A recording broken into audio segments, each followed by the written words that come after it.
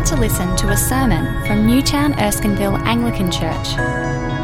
As a church, we want to see whole communities captivated by Jesus Christ and living out his freedom.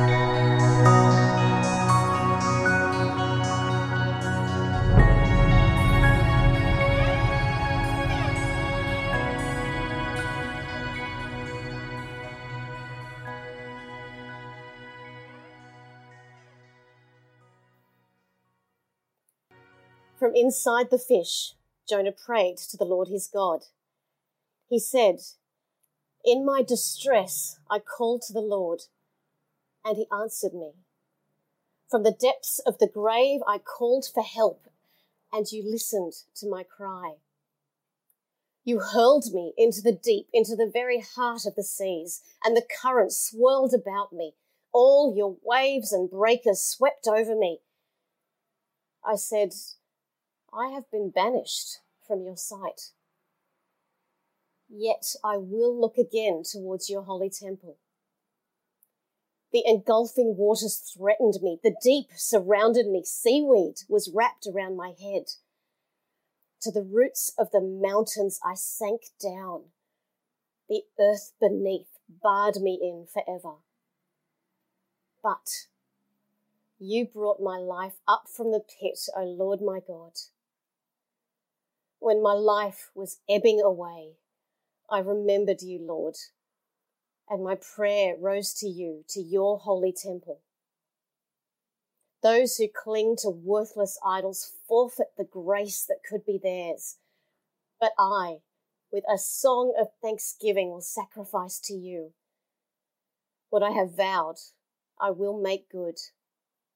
Salvation comes from the Lord. And the Lord commanded the fish, and it vomited Jonah onto dry land. G'day. It's great to meet you online. My name's Mike. I'm one of the pastors here. And I wanted to add to Becky's welcome, especially if you are new among us. It's great to have you. And as strange as this season is to be doing this online, it's still great to keep hearing from God's word. And so I'm going to pray as I start, and that God would use me, this technology, that his word would be powerful in our hearts by his Spirit. Let me pray. Father, we thank you so much that as we sit down in our lounges, on our stools, or wherever we find ourselves right now, Father, that you would be alive and present in our hearts by the power of your Spirit to help us clearly hear what you want us to hear this morning. And we pray it in Jesus' name. Amen. Well, it's my privilege to bring part 2 of our series in Jonah. If you missed the first part, it's okay. You can look online or you can catch up today. I'll give you some context. Today is about Jonah's prayer of distress. Distress is something that might be on our minds at the moment. I don't know your circumstances. Things are definitely changing, and change by default brings distress. But there's often a lot more than that going on, and maybe that's the case for you. If you're feeling that, or even if you can look back at different parts of your life and see moments of distress, sometimes it's also the greatest times of being challenged, of growing. Even joy might come out of such growth in times of distress. But there is nothing quite as bad as someone saying to you in that cry of despair, it's okay, cheer up, buckaroo, whatever doesn't kill you makes you stronger. That just does not speak to our heart. Well, what is distress about? What are we doing in that moment of distress, and how do we make sense of it? That's what we're going to be looking at today. As way of introduction, I would say distress at least prompts us to reprioritize.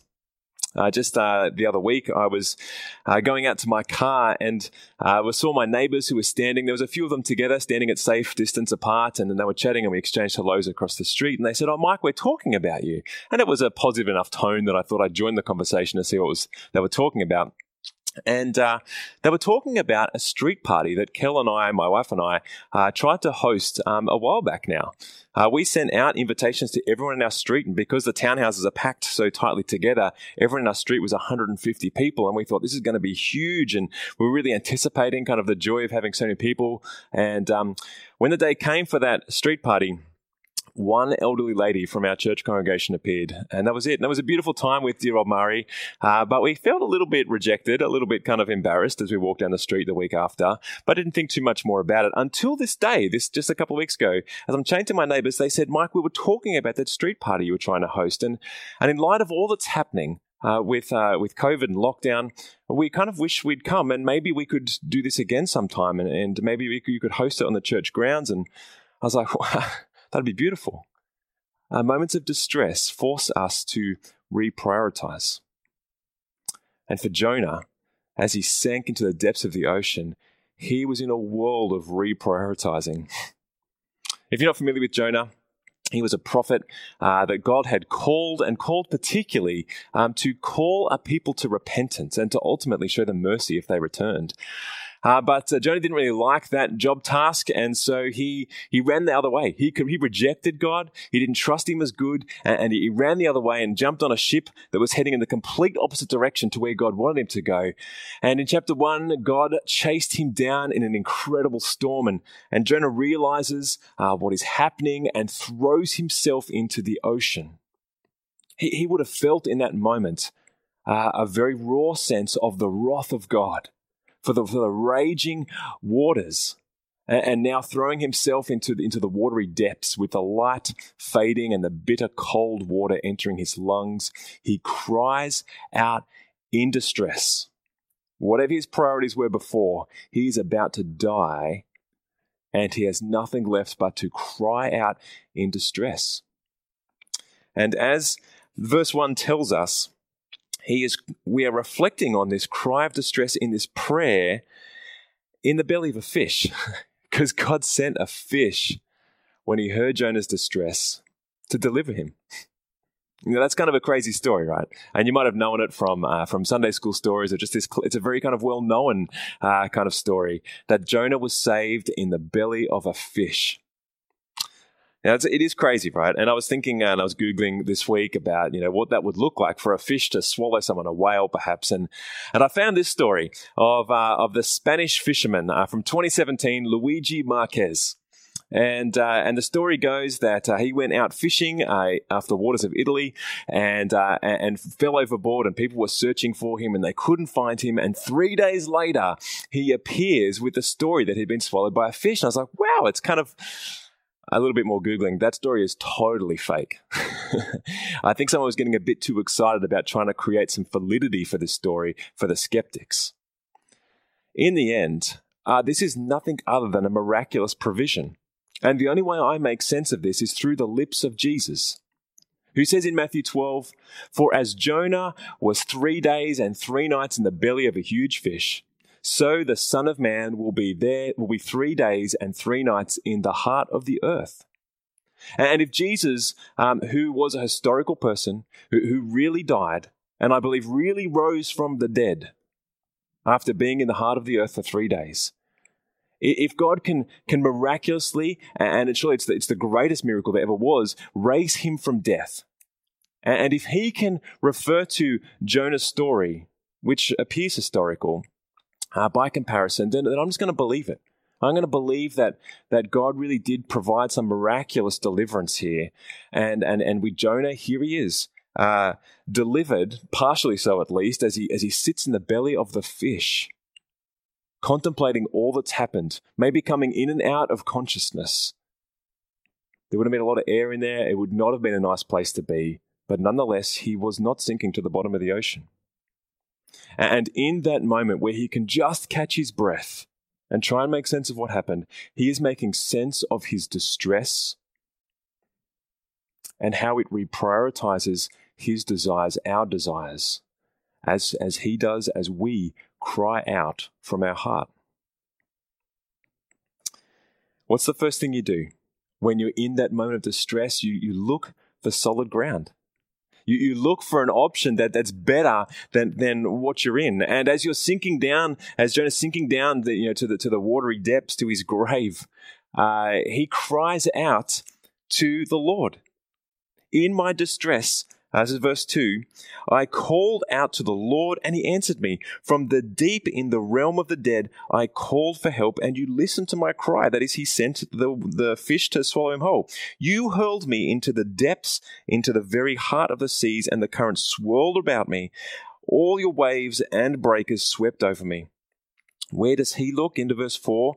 I will look again towards your holy temple. Jonah is looking to that sacred space, that solid ground, to the very presence of God. And he's crying out for mercy before God. Save me. Is he worthy to be saved? Now, surely he recognizes that he's not in a position to bargain. He is absolutely desperate. He's got nothing to offer here. And the other thing is he's totally rejected God here. Just prior to this, and the reason he's in this predicament is because he rejected God and ran the opposite direction. And God, in his crazy love, pursued him even with a storm, that he might come to his senses, that he might reprioritize to rediscover God's goodness. But out of that rejection, all this is unfolding for Jonah, and now he's crying out for help. Whether he's worthy or not, he's got nothing to lose to cry out, right? But it is interesting to wonder, how should God respond to this?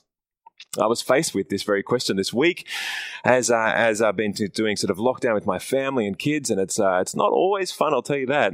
And one of my kids, who was just freaking out, having a massive tantrum because he didn't want to do his morning chores, which was, I think, the extravagant task of putting the cereal away. And he's kicking and screaming, and it's all crazy. And 10 minutes later, while doing his Lego, he says, "Daddy, I need help." It felt like saying, you can imagine what I felt like saying. What does God do here? In this moment of distress, and a distress because of Jonah's rejection of God, should God be merciful when he deserves anything but mercy? Yes.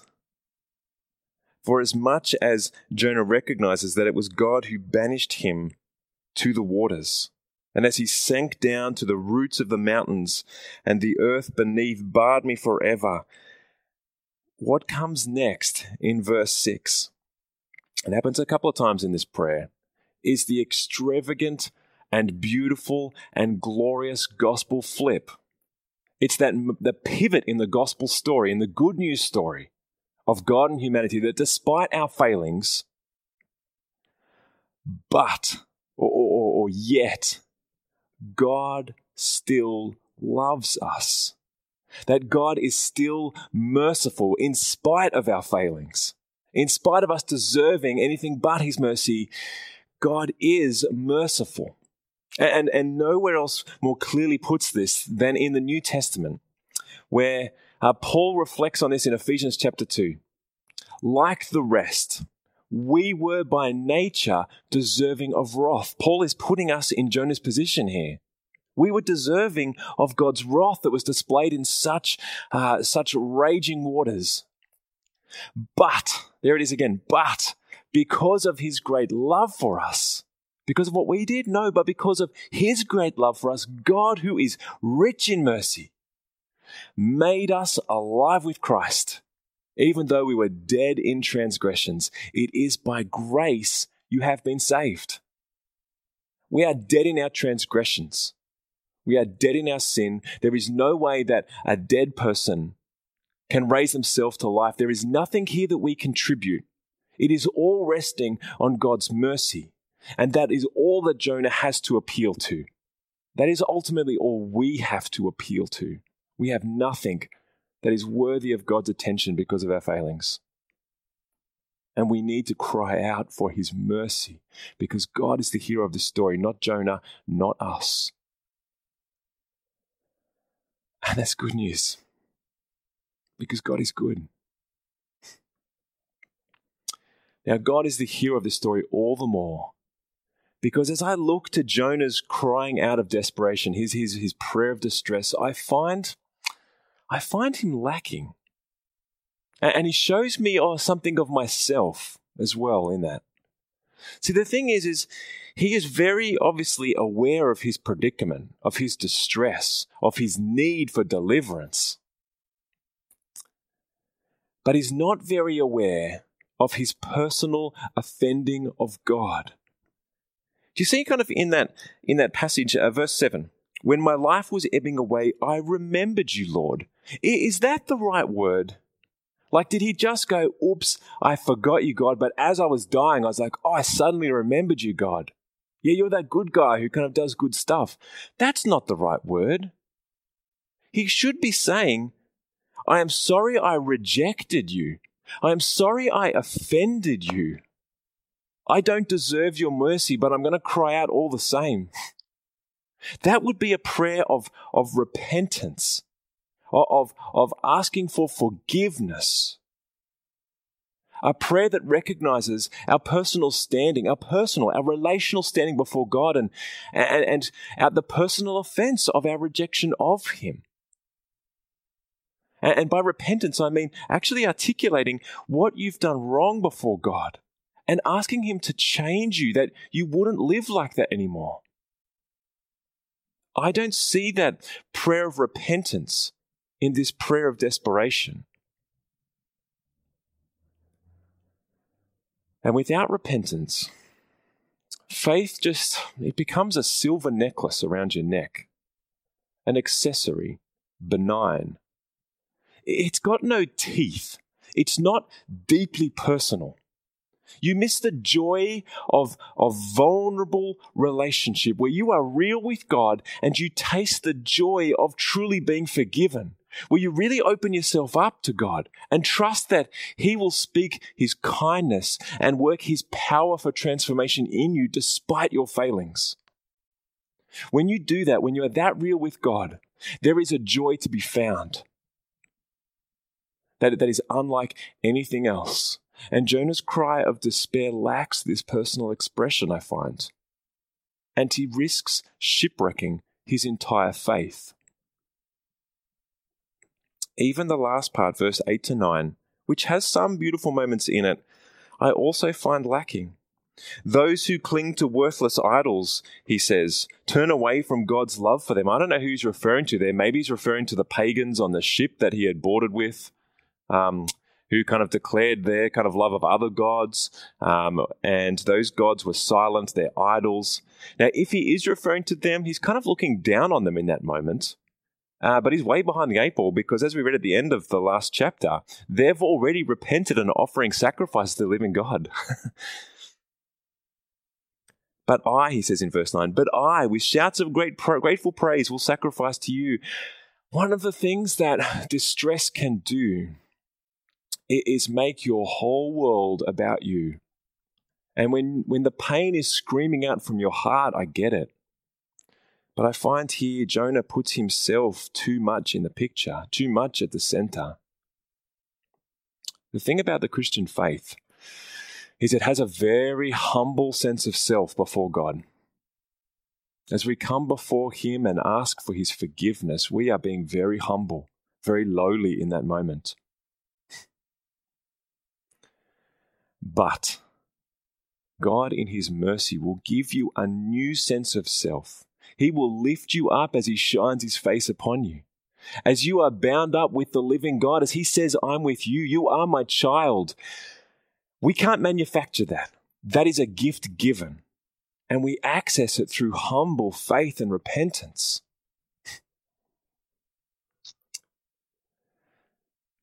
Despite all of this, for Jonah's lacking, God delivers.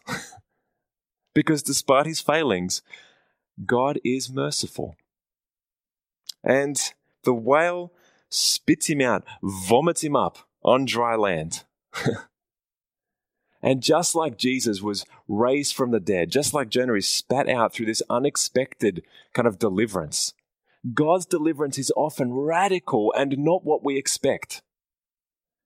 We need to trust that God is good and that He will work His sovereign ways through all the circumstances of our life. And that He will deliver us in His time and in His way to ultimately shape us to be more like Him. And we need to have confidence that He will deliver us. that he has forgiven us, that he has given us new life, and that he will work all his ways for his goodness and his glory to deliver us until we ultimately see him face to face.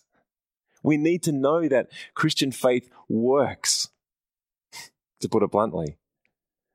There's this story of Corrie ten Boom. I haven't got this, the quote up on the screen. Corrie ten Boom, who was a Dutch woman who, with her family, kind of harbored Jews in their house under Nazi Germany, and that came with obvious costs, and she was detained, and it was very serious for her. She knew Christ, and in fact, her family did what they did because they had found mercy in God, and they were victors no matter what was happening in the war because of that being grounded in Christ. But she says this, she says, I've experienced his presence in the deepest, darkest hell that men can create. And you've got to let that sink in for a moment, right? Whatever kind of distress we're in, she's talking about the deepest, darkest hell that men can create. And she says, I've tested the promises of the Bible, and believe me, she says, you can count on them. We need to be able to pull the lever on Christian faith and know that God is on the other line of that, at the other end of that he will be able to deliver us, that our faith is actually going to work even in unexpected ways. That is the joy of Christian faith, of trusting in God's goodness. And every prayer of distress that we fire up to God is grounded in the fact that he heard Jesus' cry of distress and raised him from death. And that gives us confidence, that gives us hope, and it gives us joy. That whatever the whirlwind around you is going on, whatever the distress in your heart, that there is something bigger at play here, and it's God's glory, and he wants you to be part of it. And on the other side of that, when you realize that God is working in you, that he has heard your cry of distress, that you are not alone, that the God of the universe is at work in your life by the power of his Spirit. When you know that, there is a joy and a thankfulness that can bubble up even in distress. So as I lie awake at night, sometimes anxious, sometimes just a whirlwind of things going around in my head, I can pray, God, forgive me for not trusting you. My anxieties are part of my failure to trust you. Would you help me? And that gives me such a joy to be able to speak to my Heavenly Father like that. And I can return that in thankfulness the next morning, the next day, the next week, when I can say, God, I saw you deliver me from my anxieties. You showed me that you were at work. Friends, we're being invited here to share the very heart of God, to share his heart for a broken world. Because Jonah will be delivered from the whale to go on to do a great act of mercy in calling a sinful city back to repentance. We'll wait for more on that next week. But as we are filled with God's presence, as he works in our life, he will use us to be his instruments of mercy because we have found mercy. Now, I want to add an important caveat here. Now, in Jonah's life, it was his sinfulness that directly resulted in his circumstances. And maybe the distress that you're experiencing is not a direct result of that sinfulness that's part of your life. There are many times that we can't really see a direct connection. We might even feel, God, why are you punishing me for doing this? When you feel like that, can I ask you just to take a posture of humbleness before God and say, who am I to receive your mercy?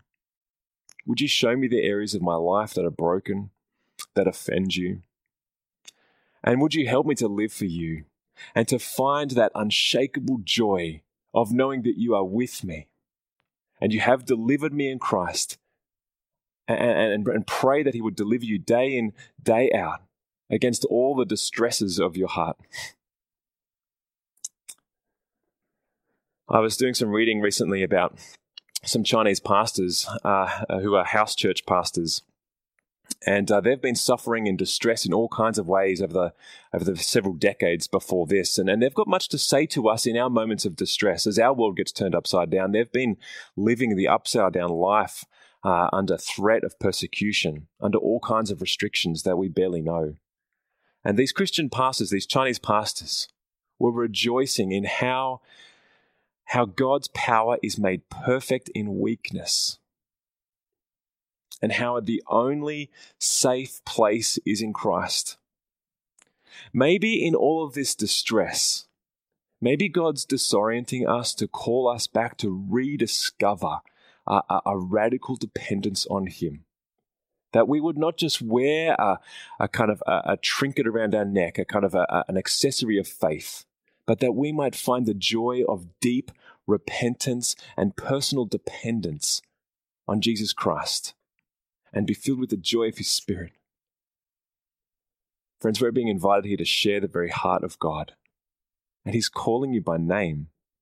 He wants you to find the joy of being a child, a son, a daughter of the living God. And so friends, in your distress, would you cry out and make it personal as you address your Heavenly Father?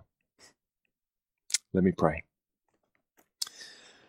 Our Father, you know the cries of our hearts. Would you bring us into a rich encounter with yourself, that whatever is happening in our world, and you know all the details, you would remind us of how you've delivered us from our sin, have given us forgiveness, have given us new life. And Father, we ask that you would strengthen us in our moments of weakness, in our moments of despair, that we might know all the more of your goodness and trust you until we see you face to face and can enjoy you forever. We pray it in Jesus' name. Amen. Thank you.